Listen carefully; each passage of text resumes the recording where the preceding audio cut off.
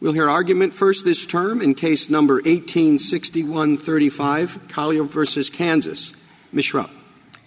Mr. Chief Justice, and may it please the Court, for centuries, criminal culpability has hinged on the capacity for moral judgment, to discern and to choose between right and wrong. The insane lack that capacity. This understanding of insanity has persisted since the 1500s and remains the rule in 48 jurisdictions today. But Kansas scrubs moral capacity from its criminal law and runs afoul of the 14th and the 8th Amendments. Kansas rewrites history in two ways. First, by elevating the wild beast test, one that was never used in this country and only rarely in England. And secondly, by conflating common law intent, which required a vicious will and was bound up in moral capacity, with what it applies today, a morality-free modern mens rea. As such, Kansas uproots the deeply rooted by eliminating any mechanism to assess whether a defendant's capacity for moral judgment was intact or was irretrievably compromised by mental illness. Now, I'd like to turn briefly to due process first and explain why the moral capacity notion is and always has been fundamental in our system. The Model Penal Code is an excellent example. As criminal law evolved, the drafters moved to more precise mental states. When they did that, though, they retained the compelling mechanism to show insanity. We could do that, the drafters said, because we kept this narrow remnant of common law criminality. In Clark II, this Court recognized both the presumption of sanity and that evidence of insanity trumps mens rea. This demonstrates the continued need for a mechanism to rebut the presumption of sanity, even though a defendant harbors the requisite mental state. And it was not only the mechanism that was important in Clark, the substance was too. This Court said Arizona could do that. It could eliminate the first part of the McNaughton test because it kept this, the right and wrong principle that subsumes it. So I'd like to now turn back to history because it can... Before you do that, you were relying on due process. And suppose a state decides it wants to rethink the insanity defense. It looks to other nations for models. And one is what's known as a judgment of guilty but insane. That is, two determinants are made. Did the defendant do the act with which he is charged? That's the first question. And the second question is, what is the proper incapacitation? So guilty but insane would lead to incapacitation in a mental institution. Guilty and not insane would lead to incarceration in prison. Would such a scheme, if adopted by a state of the United States, violate due process? Yes, it would, Justice Ginsburg. And I think it would because the conviction itself carries collateral consequences. And we have never, as a country, treated the insane as culpable. And that conviction would impose collateral consequences on that insane person who really should be excused. But I would have thought you would want collateral consequences imposed, as I understood your submission, because the idea is that someone acquitted by reason of insanity would not go free, but would instead be committed to mental care. Yes, that's right, Your Honor. But well, why wouldn't that, if that's the consequence of the system Justice Ginsburg was talking about, guilty but insane? I don't understand why that's not exactly the sort of course you're looking for. Well, I want to rewind a little bit, Your Honor, because really what we're talking about is the mechanism to be able to show that you lack moral capacity. The back end of it, as long as you have the mechanism to show that you lack moral capacity, that you can choose right from wrong or can't do that, then the ultimate result is not all that determinative. If guilty but insane means that if you end up in exactly the same place, then I suppose the label doesn't matter. But what I'm nervous about, actually, is if you have a guilty but insane, some of those statutes in some jurisdictions are you're guilty, you go and get treatment, and then once you are well. My hypothetical is the question of where the person is incarcerated is determined second. It has no collateral consequences. You're found to have committed the conduct charge, but because you are insane, you go to a mental institution So we'll take out any collateral consequences that would label you on the criminal side. It's just you have committed the deed that you were charged with, but you were insane, therefore you go to mental institution. That you think would violate due process? Well, Your Honor, to the extent – so I guess I would go back to history on this. And what we know is that these people were not even subject to prosecution at all. Hawkins, in his plea of the Crown, said so. But as long as the mechanism for the defendant to present his lack of moral capability, at the back end, if the regime protects him in that way. But I also disagree, Your Honor, that the conviction doesn't stigmatize or show that he is guilty. I mean, if you're found guilty, you have that conviction. I do think that the insane need mental treatment. They need commitment. So I guess I'm not, unless I'm missing your point, I believe it's more about the mechanism and not allowing a conviction of an insane person. You're talking about lack of moral capacity. Would it be unconstitutional if a state said that a person is sane if the person knows that the act is illegal, even if the person thinks that the act is moral? So the right and wrong principle, Your Honor, includes both knowledge of legal wrong and knowledge of moral wrong. There's very little light between the two. Well, I don't know that that's the case. Someone can know that something is illegal but feel very strongly that it is moral. So what's the answer to my question? Justice Alito, it's not about a belief. It's about a capacity fueled by mental illness. So if a person justifies or believes that they are justified in acting in that way, they're not covered by this baseline standard. What's the answer? If the person has the capacity to know that what he did was a violation of the criminal law, and that's the defense that is provided by a state, is that unconstitutional? No, so long as it encompasses, it can't just be that you forget what criminal law is. What Justice Breyer said in the dissent from the denial of cert in Delling was that what legally wrong means, and it still falls within the right and wrong principle, what legally wrong means is that you are unable to comprehend the actual nature of the act, such that you believe, for example, that you're falling into a defense. Well, there are many, many people who believe, maybe not so much for murder, but certainly for a lot of other offenses, that things that are violations of the law are nevertheless moral.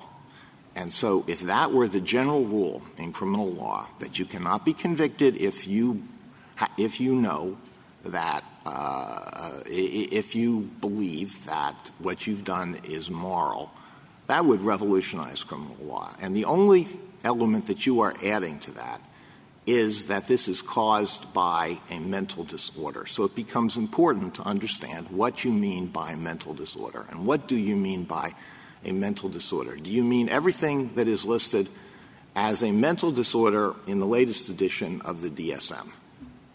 Your Honor, it's not about the diagnosis.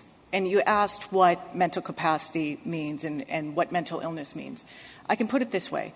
It is as if a person – it's not about a belief. It's not about justifying. It's about you actually can't tap in to the part of your brain that allows you to choose right versus wrong. And juries have, in 48 jurisdictions, been able to make this distinction regardless of what the diagnosis is. Well, what is the answer to my question?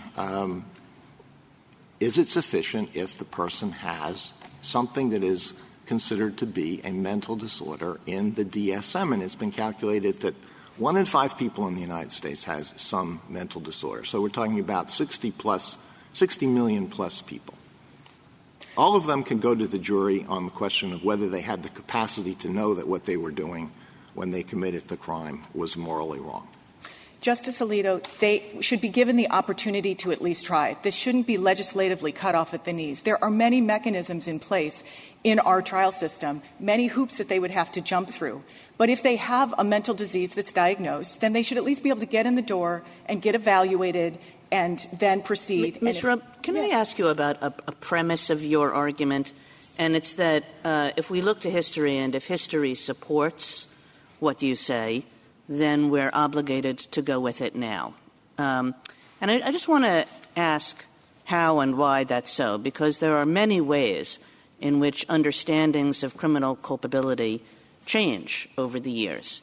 And how do we figure out which are the ones that the Constitution requires stay the same now as they were back in the common law or back at the founding or back in 1868, depending on which date you're using, and which ones can change? What do we do? We're not stuck with all of history, are we? So if we're not stuck with all of history, why are we obligated to keep this part of it? Well, Your Honor, because that's the test that this Court has set out for due process, and you could go back as far as you want, but by the 1500s, we know that this was an intact principle.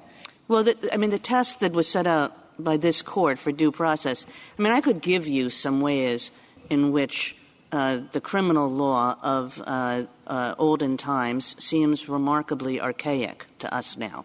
Marital rape exception, maybe sodomy laws. I'm sure that there are others that I could list. What does due process require we hang on to, notwithstanding changing times? And I guess what is criminal what does the due process clause require that we hang on to, notwithstanding the judgments of some states that the time for this has come and gone? Well, we actually have sort of a perfect confluence, Justice Kagan, because we have not only the history that goes back maybe 1,000 years and certainly since the mid-1500s, but we also have the modern practice, a rule of fundamental fairness currently in operation in 48 of 53 U.S. jurisdictions. So it's not just the history, it's the fact that we look and everyone has retained it, or nearly everyone has retained it. With respect to history, can we take into account the reality that in the old days at common law, the result of the insanity defense would be you were sent to Bedlam, where the conditions were often far worse than in prison.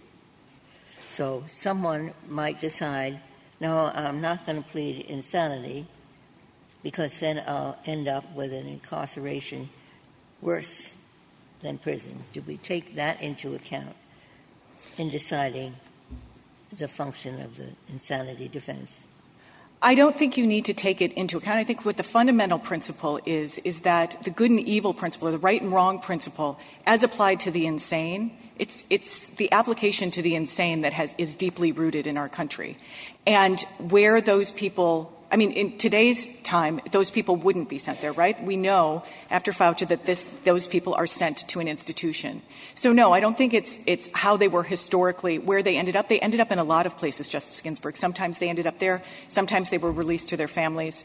So the things that I think is underlying a lot of the debate is the expansive notion of what counts as evidence. In your brief, you say the defendant in this case this is evidence to support his insanity claim, was described by some as a tightwad who would, for example, borrow rather than purchase tools.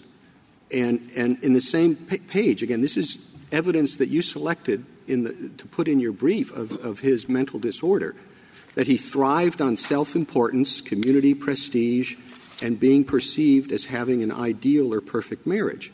Now, maybe that's not the best way to order your life, but if that's what you mean by insanity, you can understand why that might cause some reservations. Your Honor, Mr. Chief Justice, let me just tell you why those facts are in there and why they're there, and that will shed light on it. What we know is that Mr. Kaler had a major depressive disorder. He had a qualifying mental illness. Those facts are in there to show that there was an entire other category of evidence that in combination with that major depressive disorder could have been developed. But it doesn't. That he borrows tools instead of purchasing them, that sounds like the reasonable option. Well, you can't, Mr. Chief Justice, you can't take that one fact out of context. But the most important thing is that juries are able to take the collection of evidence and that is presented to them and decide whether the person is insane, whether they have the capacity for moral judgment or not. What would be put before the jury then is what evidence in this record would you point to show that Taylor was unable to tell right from wrong? What evidence is there that he was unable to make that distinction? On the current record, which of course was not developed with a right and wrong principle, I would point you to the Joint Appendix at 87, where his expert said that he couldn't rule out short-term disassociation. If you are offline in that way, he couldn't appreciate right versus wrong. But again, I'd like to point out that he was not even given the opportunity to put forth that and to develop other evidence that would have shown more forcefully that he didn't. And that's the same for every defendant. He had the opportunity and every incentive to do that at the penalty phase. At the penalty phase, he was able to argue, I shouldn't get a death sentence because I didn't know that what I was doing was morally wrong. And you'd think that if the jury believed that, they wouldn't have imposed the death penalty. But they did. I mean, you have to keep in mind what he did. This is an intelligent man, and he sneaked up on the house where his wife and her mother and his children were staying. He killed his ex-wife. He killed her mother. He executed his 2 teenage daughters. One of them is heard on the tape crying. He nevertheless shot her to death. He spared the son because he didn't think the son was siding with the mother. And then he ran away and turned himself in the next day. Now, this is the stuff from which you're going to make a defense. He didn't know that what he was doing was morally wrong, much less he didn't know what he was doing was legally wrong. Justice Alito, I'll answer the first part. Sentencing is not a substitute because we know from the briefs that jurors make up their mind at the guilt phase. And, in fact, a dissenting justice in the opinion below said we should not let what happens at guilt indicate what happens at sentencing. And because the jury lacked that lens to consider the moral capacity principle, you can't draw any it would be speculative to say what the capital jury would have decided. Is that realistic? I'm in a jury and I say, well, now I've convicted this guy. I found him guilty. Having done that, even though I think that he didn't know that what he was doing was morally wrong, I'm going to vote to impose the death penalty. Is that realistic?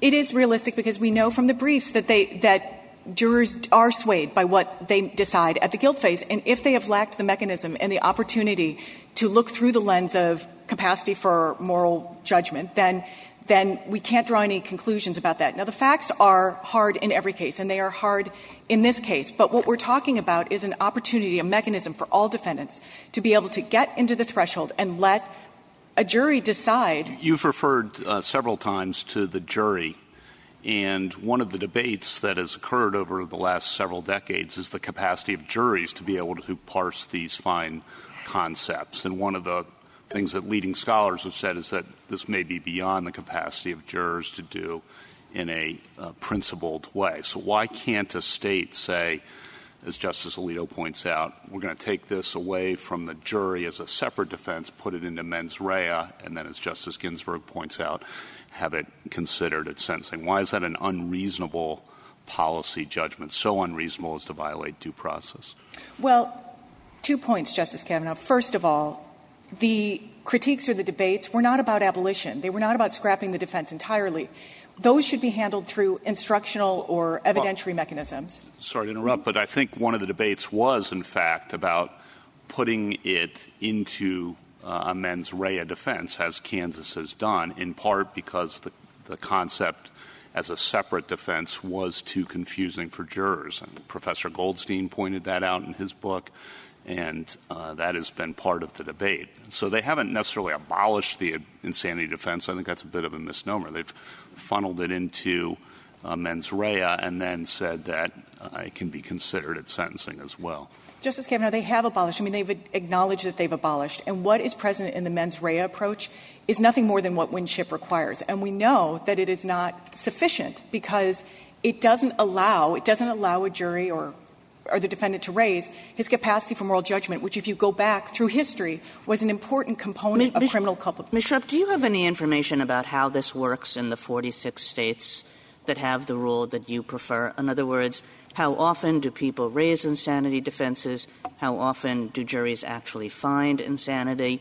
If this were in one of the other 46 states, how would it operate? Or not if this case was. I mean, honestly, you can't say this, but I can. This in none of these 46 states, I'm guessing, would your client be found insane. But what happens in these 46 states? How often are people found insane? So, Justice Kagan, it's not in the record. I've done some research. I could let you know what I found out if you'd like me to. It's not contained in the record, but I do know that it is raised in the right and wrong states and that there are acquittals every year. And, counsel, can I just one other question about the extent of how far this goes? Obviously, this is a capital case. But how far down the road would you say this defense must be extended as a matter of due process? To all homicides, to all felonies? Where do you think the line would be drawn? I don't think that you draw the line, Justice Gorsuch, at punishment. So an insanity defense is required with respect to any criminal complaint, even a regulatory, strict liability, misdemeanor? This Court has never – well, so it's our position. We're making a facial challenge. So it's our position that it should be applied everywhere. Okay. But this Court has never definitively ruled on the extent of strict liability crimes. I think it could carve that out. But I think what's important are two things, Justice Gorsuch. First of all, this is a rarely used defense. It's invoked in less than 1% of the cases and successful in only a quarter of that. We're not talking about a huge number of people. But for the people that it really matters, there is no mechanism in these states to protect them, to let them be excused or to let a jury consider their actual culpability when they can't tap into their brains in the way other people can. And I think jurors are able to decide that. They decide the term reasonableness all the time. If a state adopted the irresistible impulse defense, would that be unconstitutional? This Court in Leland said that it is not a constitutional floor, so no. Not whether it's required, but would that be unconstitutional because it does not ask whether the person knew right from wrong? I think, yes, it would also have to include the right and wrong principle. I'd like to turn briefly to the Eighth Amendment. The original public meaning of that term was that it would be cruel and unusual to punish the insane. In 1868, with the Reconstruction Amendments were adopted, every single jurisdiction had an insanity defense. And even if you rewind back to 1791, it would have been cruel and unusual to punish the insane. They were either handled outside of the legal process or they were allowed to come in and plead and prove insanity. Because the Eighth Amendment was intended as a check on sovereign power, states are simply not free to legislatively redefine culpability in a way that is inconsistent with history and longstanding practice. But that is what Kansas has done here. It is an outlier.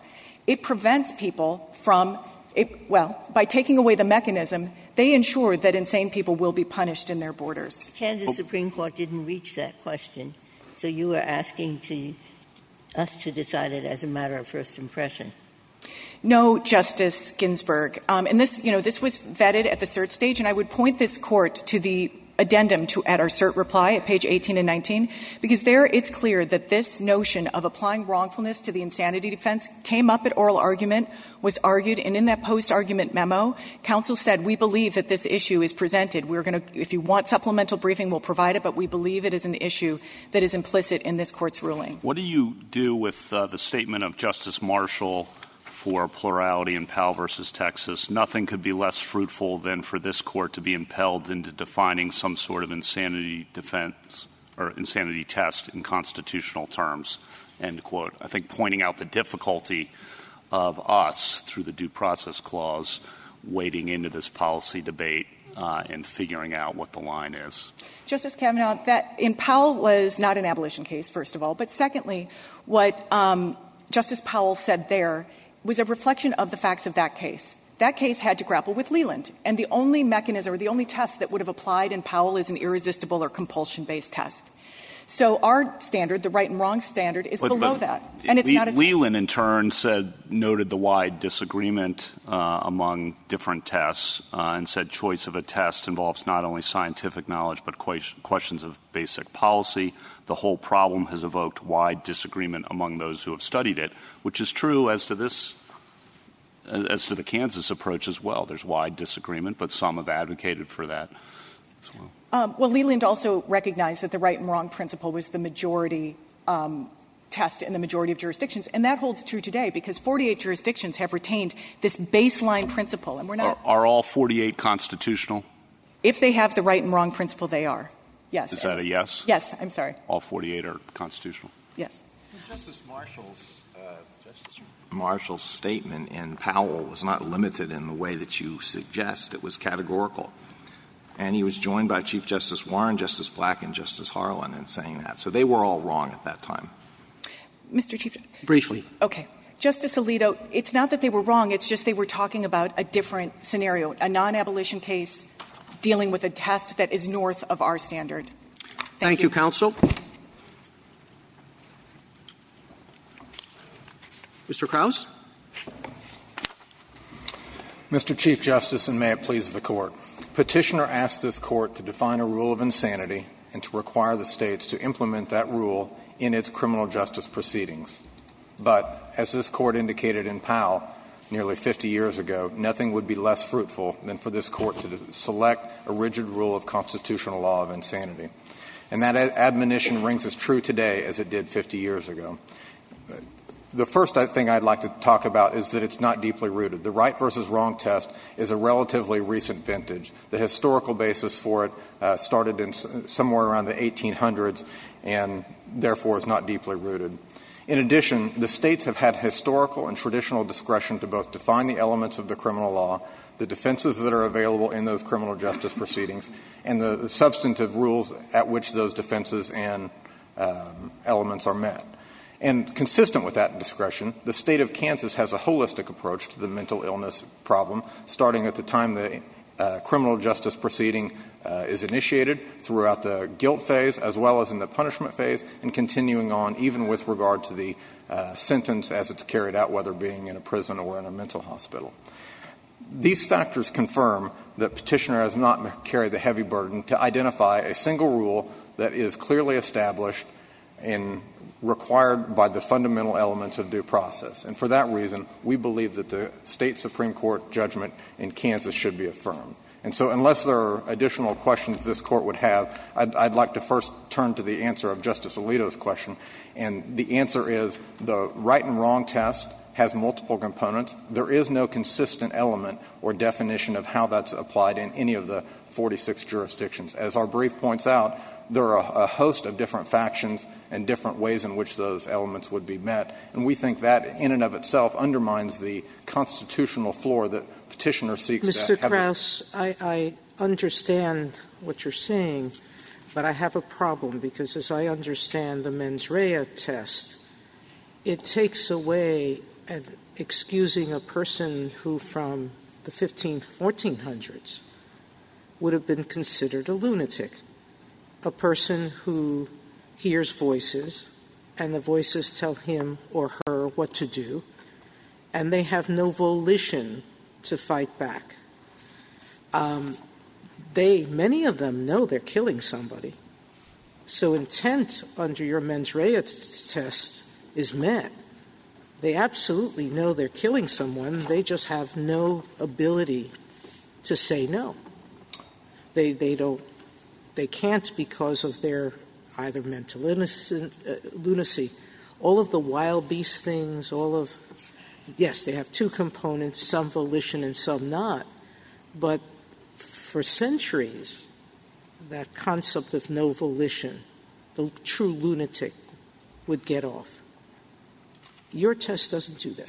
Well, it does. So our test is relatively consistent with the cognitive capacity test. There's a volitional, there's a moral test, and then there's the product test. And so we would view our test as consistent with the cognitive test. And if the individual can't formulate the criminal intent in Kansas, that is a sufficient defense. And that has now, been. That's not how I read your charge.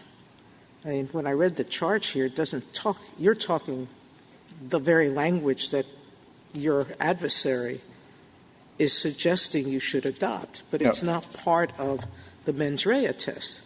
The strict mens rea test now is, do you know what you're doing? Do you have criminal intent? That's right. No, there's no – yes, you're adding a volition, but what I'm saying is this test standing alone doesn't do that. So as I understand petitioner's test is they want to ask the question of whether or not the individual knows that it's either legally or morally right versus wrong. What Kansas does is if you have criminal intent, you are responsible. But after conviction, then you have the opportunity to assert a right versus wrong test. Well, but that's the point, which is that issue, which is after conviction.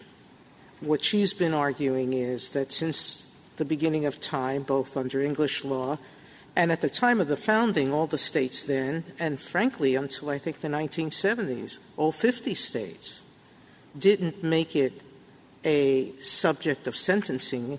They made it a reason for why you should be excused from your conduct, for your conduct. You're saying the same thing with something like duress. I intend to kill someone, but it's because somebody's holding a gun to my head. All 50 states would let you off.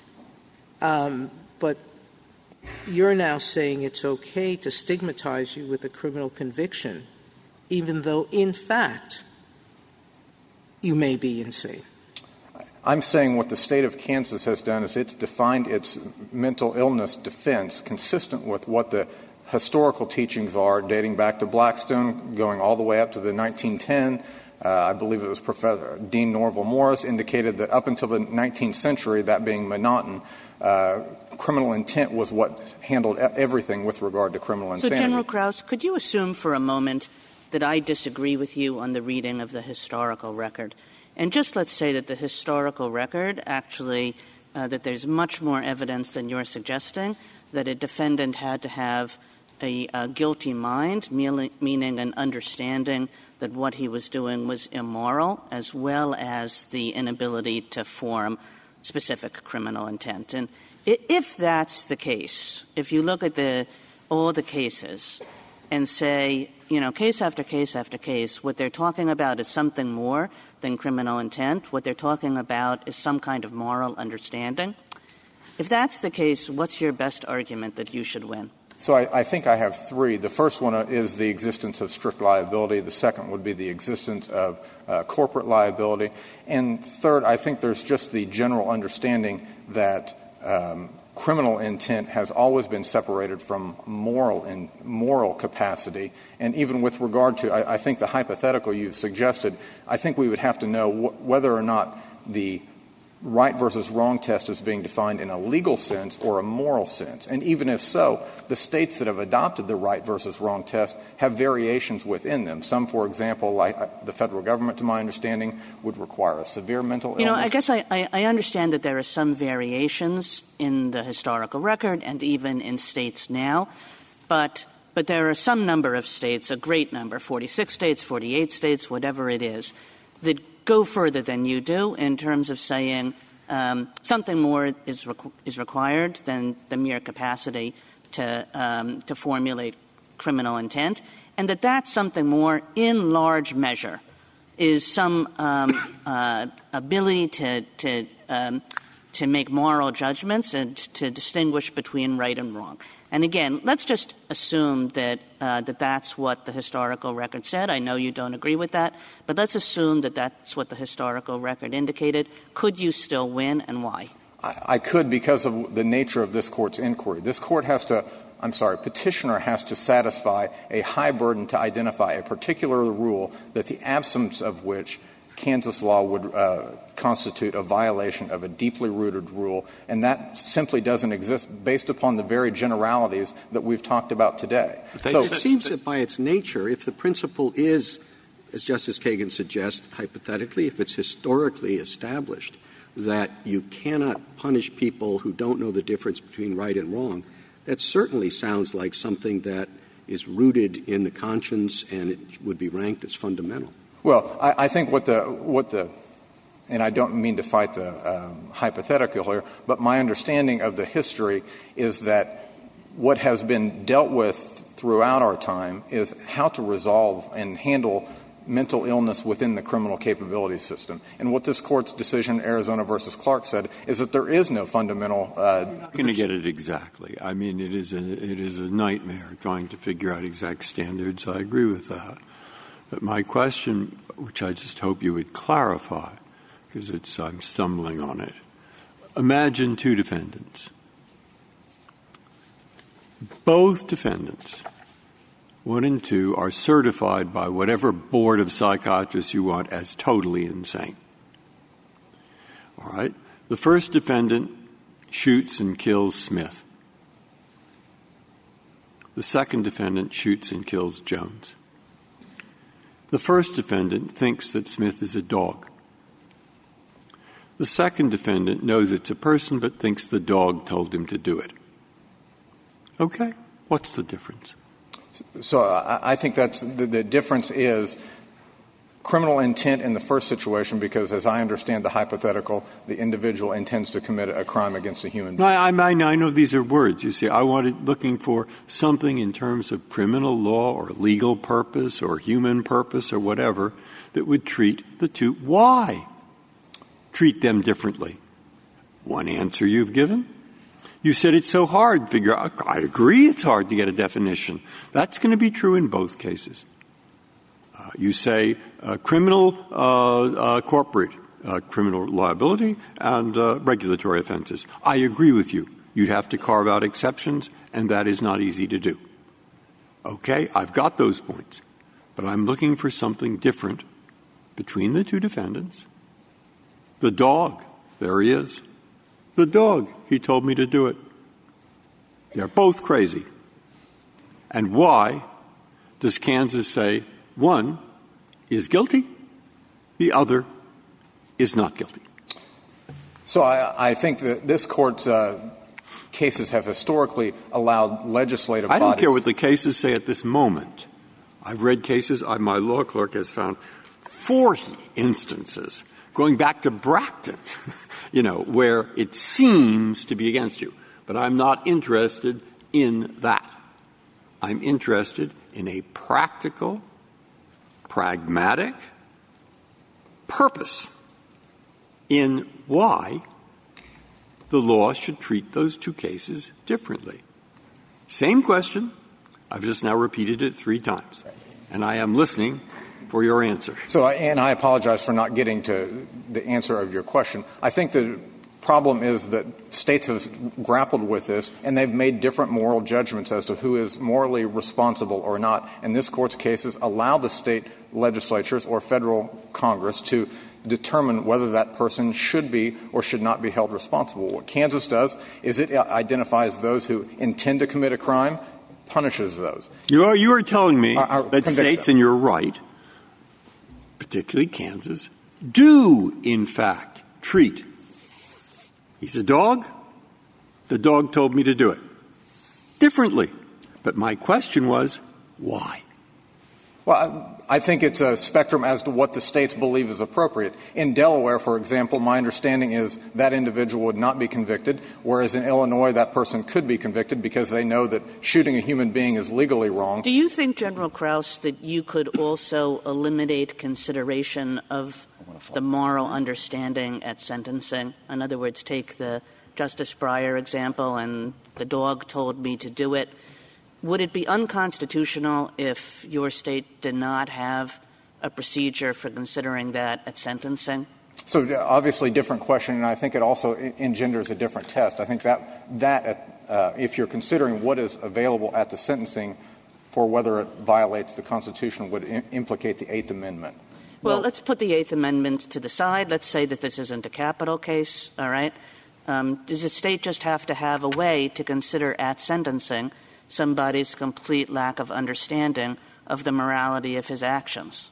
I don't believe that this Court's cases would indicate that the states have to consider the morality at sentencing or any particular time. How about the mens rea aspect of that? I just want to follow up on Justice Breyer's question as well. And Justice Kagan, would you accept that at least that is required as a matter of due process, that some inquiry into mens rea is required in these cases? And if so, why? And if not, why? Well, yes, I would accept that, carving out strict liability in the corporate liability context. Why? And how do you reconcile that with our strict liability cases? Well, I think what this Court has done is historically guarded mens rea because that's what separates innocent conduct from criminal conduct, and that's what Kansas has done here. So you accept that there is a constitutional minimum floor below which the states cannot proceed with respect to mental capacity and insanity. You just suggest that you've met that standard. Is that the nub of the argument then? I think I would finally parse that a little bit. I admit that there is a mens rea requirement with regard to how one would define insanity. I don't believe that this Court has identified a floor and suggested that there are variations of ways to handle it. I'm not sure I understand. You accept that states can define strict liability crimes. I don't know if you've answered Justice Gorsuch's question, which is, could you do away with the mens rea defense? Could you simply say, we in Kansas believe if you kill someone, regardless of the reasons, if you've done the act, you've committed murder. Period. End of story. No mens rea defense, no nothing. Again, I think that is a much more difficult situation, and I think that would present a lot of additional problems for the state of Kansas because of this Court's requirement of having a mens rea baseline. Could you get rid of other defenses, General Krauss? Could you get rid of other defenses, duress? Could you get rid of the duress defense? Yes. So I think the same historical analysis that we have undergone with regard to the insanity test is something that we would have to look at. I haven't done the individual research on duress. You're being very reticent about answering these questions. Has there ever been can you cite any state or any legal system I'll even just limit it to English-speaking countries that have ever said that killing another person is a strict liability offense? No, and Kansas certainly doesn't do that. On the history that Justice Kagan was asking about, I think your primary answer was that there's been no particular test that is historically rooted.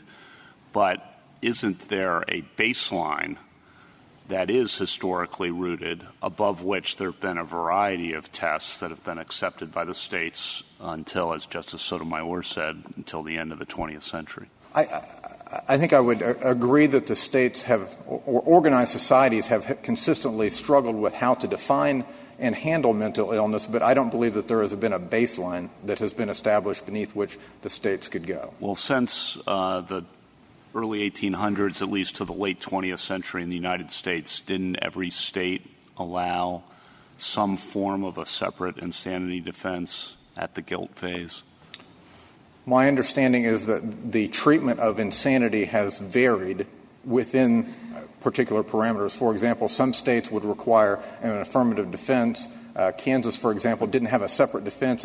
But all separate, let me just focus on my question, all the states had something separate from the mens rea approach at the guilt phase through the end of the 20th century. Isn't that correct as a matter of historical practice? You can still win the case, as Justice Kagan noted, but just to make sure we're on the same page. Yeah, and I'm not trying to skip the answer because I think Kansas actually included it as part of the guilt phase. It didn't have a separate insanity defense. So, for example, it came in with a different definition. I mean, you're saying that all states had a separate insanity defense in 1791? I don't believe I was saying that they have separate defenses. I think they handled it differently. Some of them defined it as an affirmative defense. Some of them put it in a separate proceeding. Some of them handled it through mens rea, did they not? They have. Does mens rea for murder or for any other criminal defense vary from case to case? Is it not the same in every case, regardless of whether the person claims to be mentally ill or not? The mens rea element would be consistent in intent to commit a crime, yes. So if the mens rea element traditionally incorporated a requirement of moral culpability, that would apply across the board, would it not? Not just the cases where the person says, this is I have this lack of capacity due to mental illness, but I have it due to political brainwashing or religious fanaticism or any other reason. That's correct, Justice. I mean, was that the traditional understanding of mens rea? So I don't believe that was consistent with the historical understanding of mens rea, and I think it's also inconsistent with general criminal principles in which we don't look at the motive of the individual committing the crime. Would you agree that historically, if you go back and you look at the cases, you see this operating in two categories of cases? One is for insane people, and one is for what were then called idiots, right? People who lacked mental capacity. So, I mean, but for those people, it came up again and again that, yes, you lack the moral capacity to understand what you're doing, and therefore the criminal system ought to operate differently on you. Isn't that right? So I would push back only in regard to whether or not it was a moral capability. I think historically it's looked at a cognitive capability as to whether we can take intent to commit a crime. And I don't think that the moral capacity came in until the Monotone era as to we asked whether or not someone knew it was right and wrong to commit a crime. But it wasn't phrased as that. I mean, it's quite deep, this question. It's like ethics of Aristotle. The wind blew my hand. You don't hold them. Well, I'll save my depth for later. Your question. I'm not sure I want to.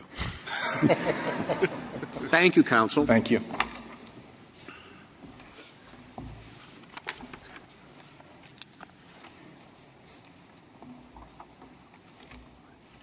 Ms. Prelogar?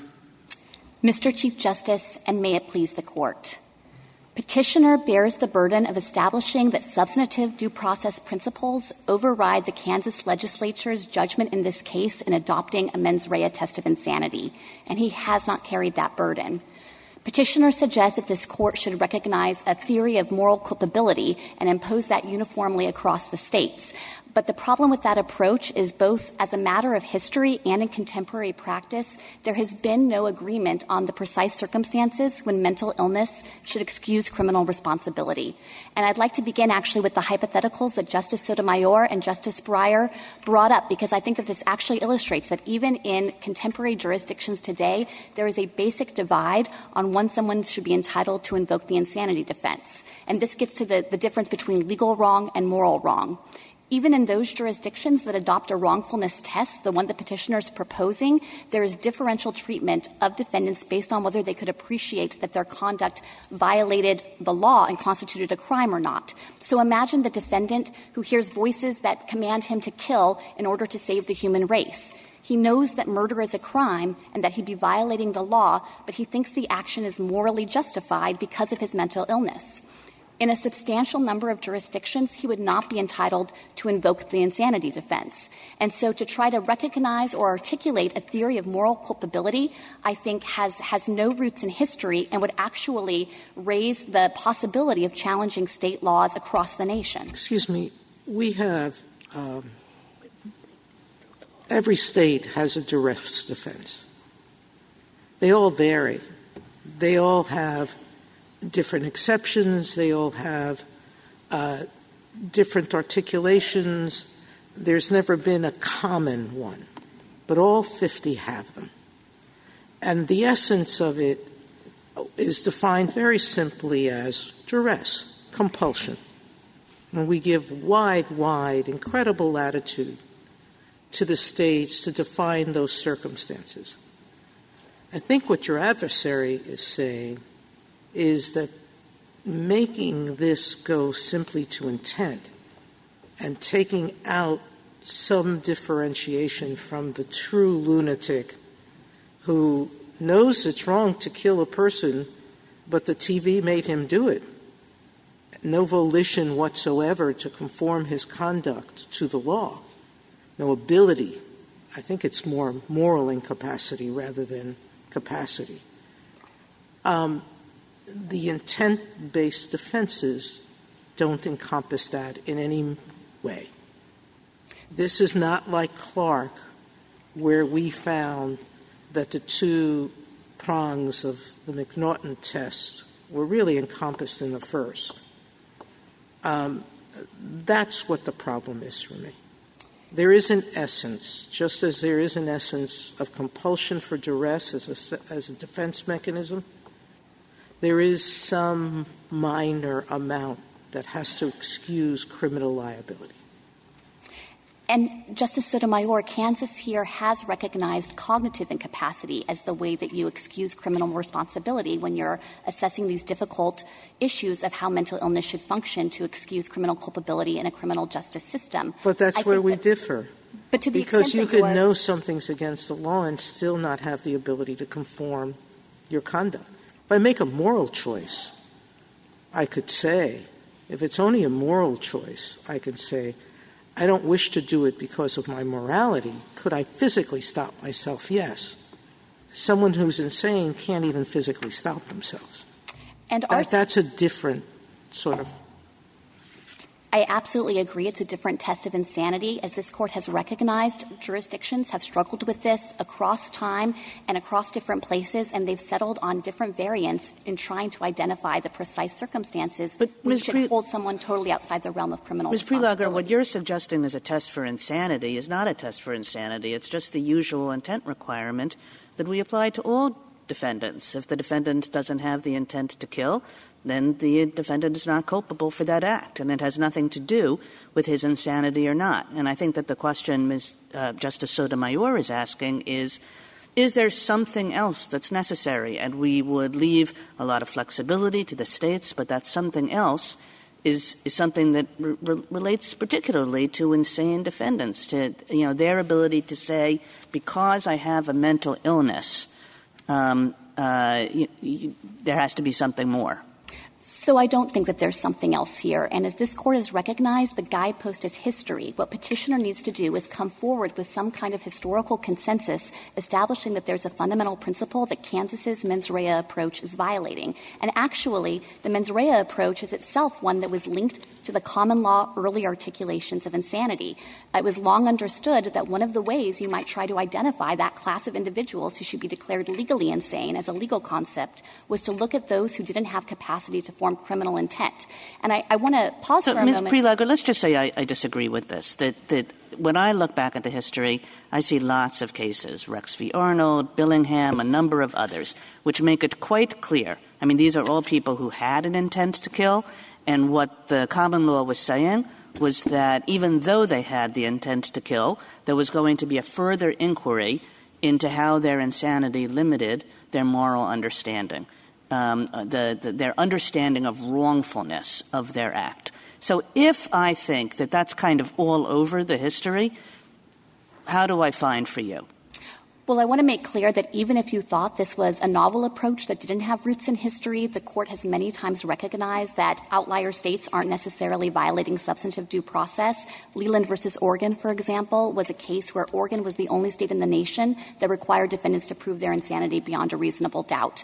So I don't think that that's cause alone to think that somehow this is violating a fundamental principle. And I think actually looking at the jury instructions in some of the cases that you mentioned, Justice Kagan, like Rex versus Arnold, the jury was instructed there that the defendant had to be shown to have no understanding or memory such that he could form no intent whatsoever. That is a restrictive test of insanity. It's focused on this same idea of cognitive incapacity. Well, it's less helpful to me to go over each case one by one than for you to tell me that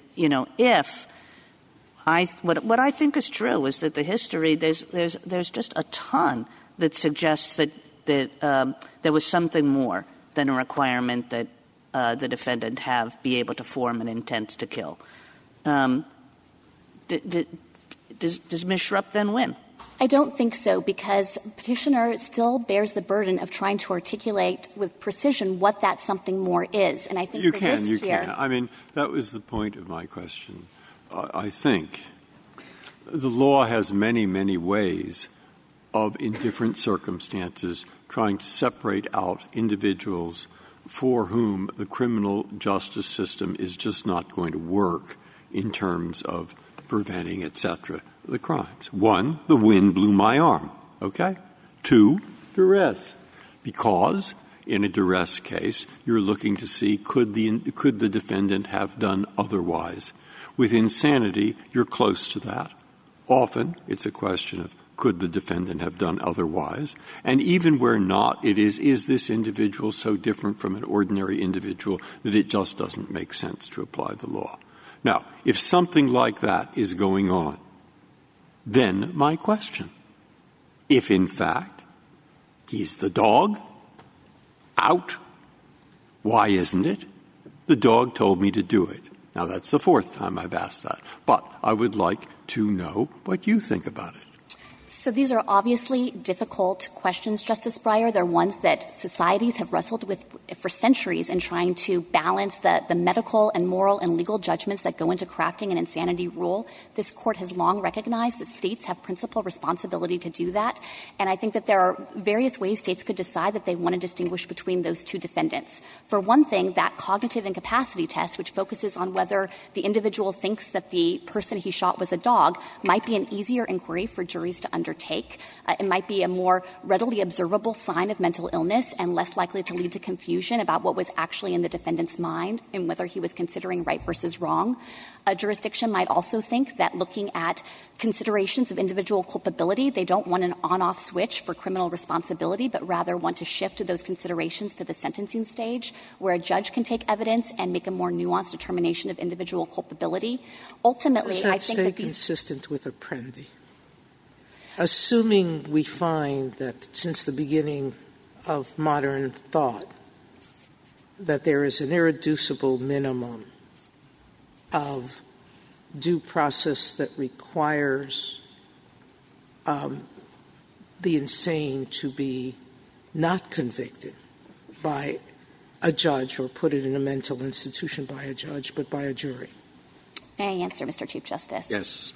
There would still be a question, Justice Sotomayor, of how you define who is the insane. That's a legal concept. It's one that's yielded no single formulation, and I think for this Court to try to articulate a theory of moral culpability could throw into question state laws across the nation that are trying to make these difficult judgments. Thank you, counsel. Ms. Schrupp, you have 5 minutes remaining. Thank you, Mr. Chief Justice. I'd like to make 3 quick points. First, the problem with the mens rea approach, to get to Justice Breyer and Sotomayor's point, is that it scrapes out the why, the underlying motivation fueled by mental illness that explains a defendant's act, and that has been a part of our history for centuries.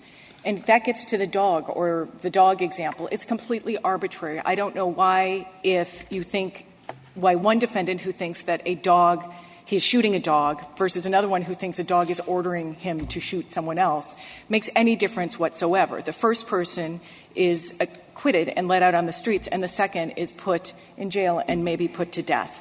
The second piece of this, and so there's no safety net, basically. What Kansas does actually is even more extreme because it limits the kind of mental illness evidence that can come in, and it is essentially advocating, it never explains why or whether there is any light between the wild beast test and the McNaughton 1 test, but either way, it is fundamentally different than what we have had historically and what 48 jurisdictions retain. Second, I'd like to turn to my friend on the other side's notion that there are some limits. He actually doesn't suggest anything. And if you look at page 39 and 40 of their brief, basically everything is up for grabs. There can be no mens rea. They can make everything strict liability. Duress, self-defense, all of these defenses are on the line because according to them, all that's required in Kansas is a voluntary act and intentionality. And finally, turning back to history, it's just not right to say that the right and wrong principle is a 19th century invention. There is a wall of cases and authorities starting in the 1500s and continuing uninterrupted all the way through until 1843 when McNaughton was formed. There's literally scores of cases here and in England applying the right and wrong principle. To contrast that with the test that they suggest, which is essentially the wild beast test, that was invoked maybe 2 or 3 times. It was a blip. So history favors us, and although due process is a rigorous burden for a petitioner to meet, we satisfied here because they have taken something out of our fundamental criminal culpability, what we believe as a country. They have scraped it out, and they are punishing the insane as a result. If this Court has no further questions, we would ask you to please reverse Well, I the would Kansas. ask you a question if you finished the comments that you want to make. In your reply brief, you say that the state's premise is that insanity was traditionally tied to a lack of mens rea, and you say you agree with that, right? It was tied to common law intent. If we use the term mens rea, but it was tied to common law intent, which is a very different term than what they use, Justice Alito. Well, I'll quote you. The state's premise is that insanity was traditionally tied to a lack of mens rea. True, but mens rea historically required precisely the moral blameworthiness that Kansas law now excludes. So that's your historical position. That's half of ours. How do you reconcile that with the fact that mens rea does not vary from crime to crime? So if that was the understanding of mens rea, that would apply in every case, and there would have to be moral blameworthiness in every case, not just those where the lack of blameworthiness is attributable to a mental disorder, however that is defined. If I'm understanding your question, Justice Alito, yes, mens rea, but mens rea historically, or common law intent, always contained this moral component, this intent to harm. And it would apply all across the board. It would, with the exception of it would perhaps apply to the liability. person who said, I assassinated this political leader because he's an evil person and he's going to do evil things. No, Justice Alito, because the only people that this has traditionally been applied to are the insane and maybe infants. And that's what you're arguing for, a separate insanity defense. And that was McNaughton.